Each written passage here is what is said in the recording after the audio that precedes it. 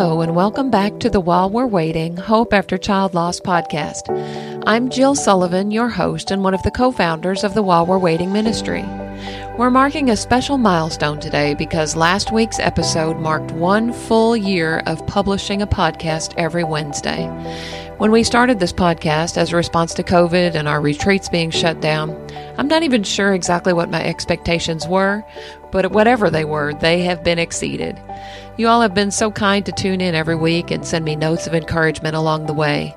You've been patient with me as I've learned the art of podcasting, and I still have so much more to learn. But by God's grace and with His help, I hope to continue to bring you more new interviews and devotionals in the year ahead. I thought I would do something a little different today, though. Many of you who listen to this podcast hear me refer to our While We're Waiting retreats a lot, and you may be wondering what that's all about. So today, in celebration of the 1-year mark of podcasting, I thought it would be a good time to tell you everything you ever wanted to know about a While We're Waiting weekend, but were kind of afraid to ask. So in a who, what, where format to make it simple and straightforward, here we go. So what exactly is a While We're Waiting weekend? It's a special time for bereaved parents to come together and spend a weekend sharing the stories of our children's lives, praying for one another, encouraging each other, and building bonds of friendship with others who understand. So who can come to a While We're Waiting weekend? Any parent who has lost a child to death is welcome to come to one of our retreats. It doesn't matter if it's been 20 years or 20 days since the death. The age of the child doesn't matter, from preborn to adult. We have parents who come who have lost children from a wide variety of circumstances: stillbirth, car accident, overdose, drowning, suicide, cancer, heart attack, murder, killed in action, prematurity, all kinds of circumstances. These weekends are open to both couples and singles. And we love for step-parents to come. It really helps them understand their spouse, to see that they're actually not crazy, they're just grieving. We are a biblically based organization, and our faith in God is very important to us. Our retreats are open to people from any faith background, any denomination, even no faith background at all. Just be aware that the discussion at our retreats will be very Christ-centered and gospel-focused. As long as you're comfortable with that, come on. And our retreats are free, so hopefully anyone who wants to come is able to do so. How long have we been doing While We're Waiting weekends?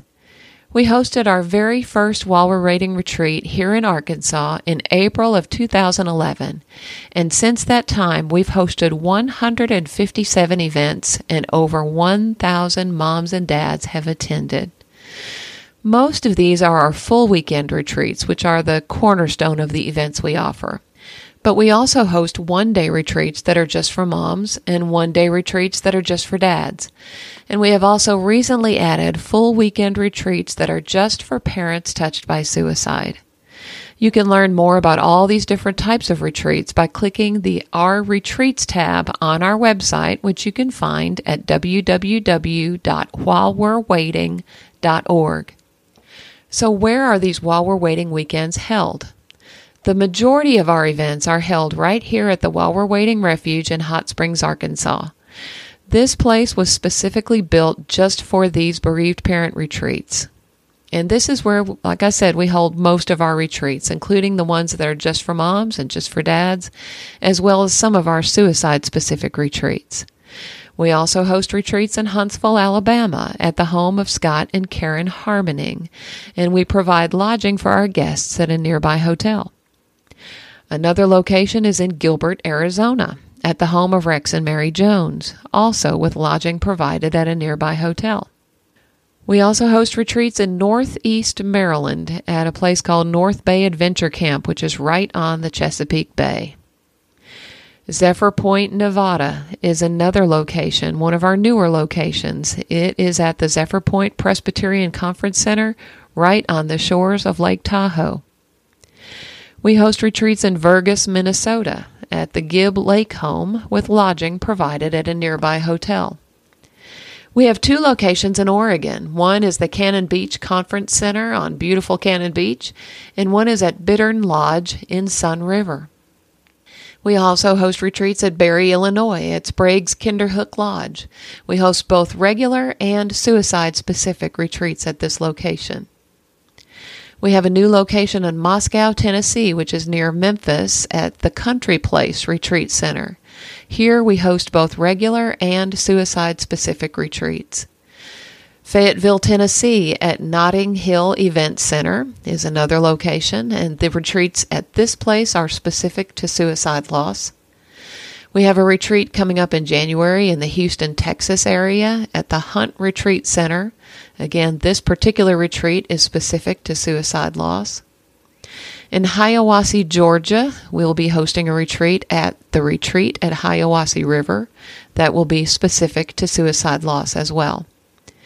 You can see all of these events on our website at www.whilewe'rewaiting.org by clicking on the Locations tab. Hopefully we have a location in your area or one that is within driving distance. And, if God continues to provide the way He has, we hope to have locations popping up all over the country. So who leads our While We're Waiting weekends? There are different facilitators for each of these locations. Our facilitators are not professional counselors, so attendance at a While We're Waiting event should not be seen as a substitute for professional counseling if you're in need of that. We are simply parents walking the same road that you are. We are moms and dads who love Jesus and love our children and are seeking to live well while we're waiting to see them again. These events are not grief seminars or workshops. They're more like extended conversations between friends. We learn from each other as we share our victories and our struggles in this journey. The atmosphere is very informal, casual, relaxed.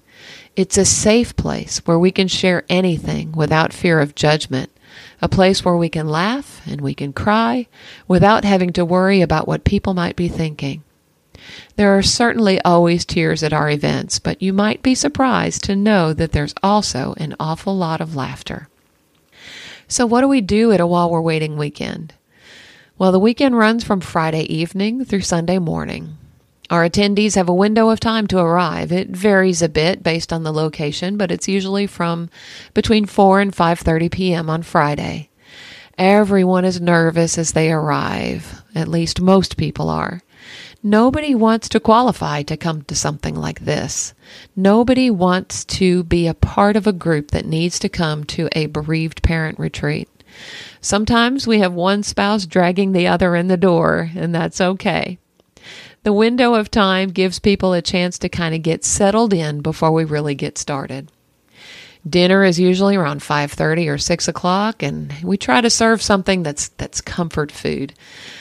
We always eat well at all of the meals at our events. But dinner is a time to get to know each other. We don't talk about our children during dinner. We just get to know each other. After dinner, we move to the meeting area. Here at the Refuge, we call it the Life Song Room, and we begin to share our children's stories. Each couple or single has 15 or 20 minutes to share their child's story. We use a sand timer to kind of keep us on track with the time, and as each parent shares, we pass their child's picture around the circle so we can see who it is we're talking about. Some parents tell us that they're not comfortable talking about how their child died, and that's fine. The important thing about our kids is that they lived, not that they died. So we want to hear about their personalities. We want to get to know them. We want to hear about your pregnancy, those kinds of things. We always have a wide variety of stories represented. Like I said, our attendees typically have lost children of all ages, from preborn through adult, into all different circumstances. The only difference is when we have these retreats that are specifically for suicide. In that case, all of the stories have a similarity. And those retreats are hosted by parents who have also lost children to suicide. We do find that even though our stories may be different, the pain is the same, whatever the circumstance. After each parent has the opportunity to share their story, we pray over them. It's so refreshing to share our child's story with people who care, who understand, and who want to hear it. As a bereaved parent, we don't get too many opportunities to talk about our kids in our regular lives. So it is it's a blessing to be able to come together with other parents who understand, who get it, and who want to hear about our children. We as facilitators, we consider it a gift, a sacred gift, when you share your child's life with us in this way. So on Friday evening, we'll share 2 or 3 stories and then end for the evening. Here at the Refuge, some people will head to bed. Some people go and hang out at the fire pit until midnight. On Saturday morning, we get up, we have breakfast, we continue our stories, have lunch, continue our stories. It's usually mid-afternoon before we get through all of our stories. And then we have free time. Here at the Refuge, we have walking trails, fishing in the pond, lots of things that we can do. We have different free time activities at our different locations. In Maryland, you can ride a zip line. In Oregon, you can visit Cannon Beach and see Haystack Rock. In Nevada, you can walk the shores of Lake Tahoe. There are different things to do at all of our different locations. When dinner time comes around, we enjoy a wonderful meal together. Here at the Refuge, we have a chef who comes and prepares us a wonderful meal, and there's just something special about sharing our meal times together, especially on Saturday evening, because by this time we've all heard each other's stories, we've gotten to know each other, and it's just having a meal with friends. Usually after dinner is when we have our topic time, and that's when we bring out a felt board that has a variety of different topics listed on it. Some of those include things like birthdays and heaven days, the grave, things people say, dealing with the holidays, going back to church, handling our child's room and belongings, a variety of topics similar to that. So we typically do topic time until bedtime. Here at the Refuge, then, people will head to bed or they'll head back out to the fire pit and make some s'mores and continue their conversation out there. On Sunday morning, we get up and have breakfast, and then we always have a time of praise and worship. And I always say there is nothing like the praise and worship that results when bereaved parents get together and raise their voices in praise to their Heavenly Father. It is truly a sacrifice of praise, and it is a beautiful thing. Then we close with an object lesson to remind us of how we can live well while we're waiting after we get home. It's always kind of hard to head back home after a retreat like this. We've kind of been on a mountaintop. We've spent time with others who truly understand, who want to talk about our children. We can talk about our grief freely. We can laugh. We can cry. And so it's kind of tough to go back home sometimes after that. So we talk about some things just some tools to kind of help us as we head back to our homes. And by Sunday morning, when we wrap up, no one wants to leave. But as we leave, we go home with some wonderful new friends who will pray for us and encourage us and who will walk this journey with us. So the bottom line is our desire at all of our events is, number one, to assure parents that even though life is so different than what we thought it would be, life can still be good, and we can still have joy. It's both and. We can have both sorrow and joy, and that's okay. Number two, to remind parents that we are not alone, that we are a family of grievers, here to support each other, encourage one another, and pray for each other. Third, our desire is to encourage parents to live well while we're waiting to see our children again. Our theme verse is Romans 8:25. But if we hope for what we do not see, we eagerly wait for it with perseverance. Our children's lives are complete. Their mission on earth has been accomplished, but ours has not. God has good works that He has prepared in advance for us to do while we're waiting. And lastly, our desire is to point hurting parents to the only true source of hope and healing we have, Jesus Christ. And that's the most important thing. We hope to see you at a retreat one day. We would love to hear about your child. We'd love to hear your story. And we look forward to someday having that opportunity. Thank you again for listening to this podcast over the past year. Lord willing, I look forward to bringing you more episodes in the weeks and months ahead.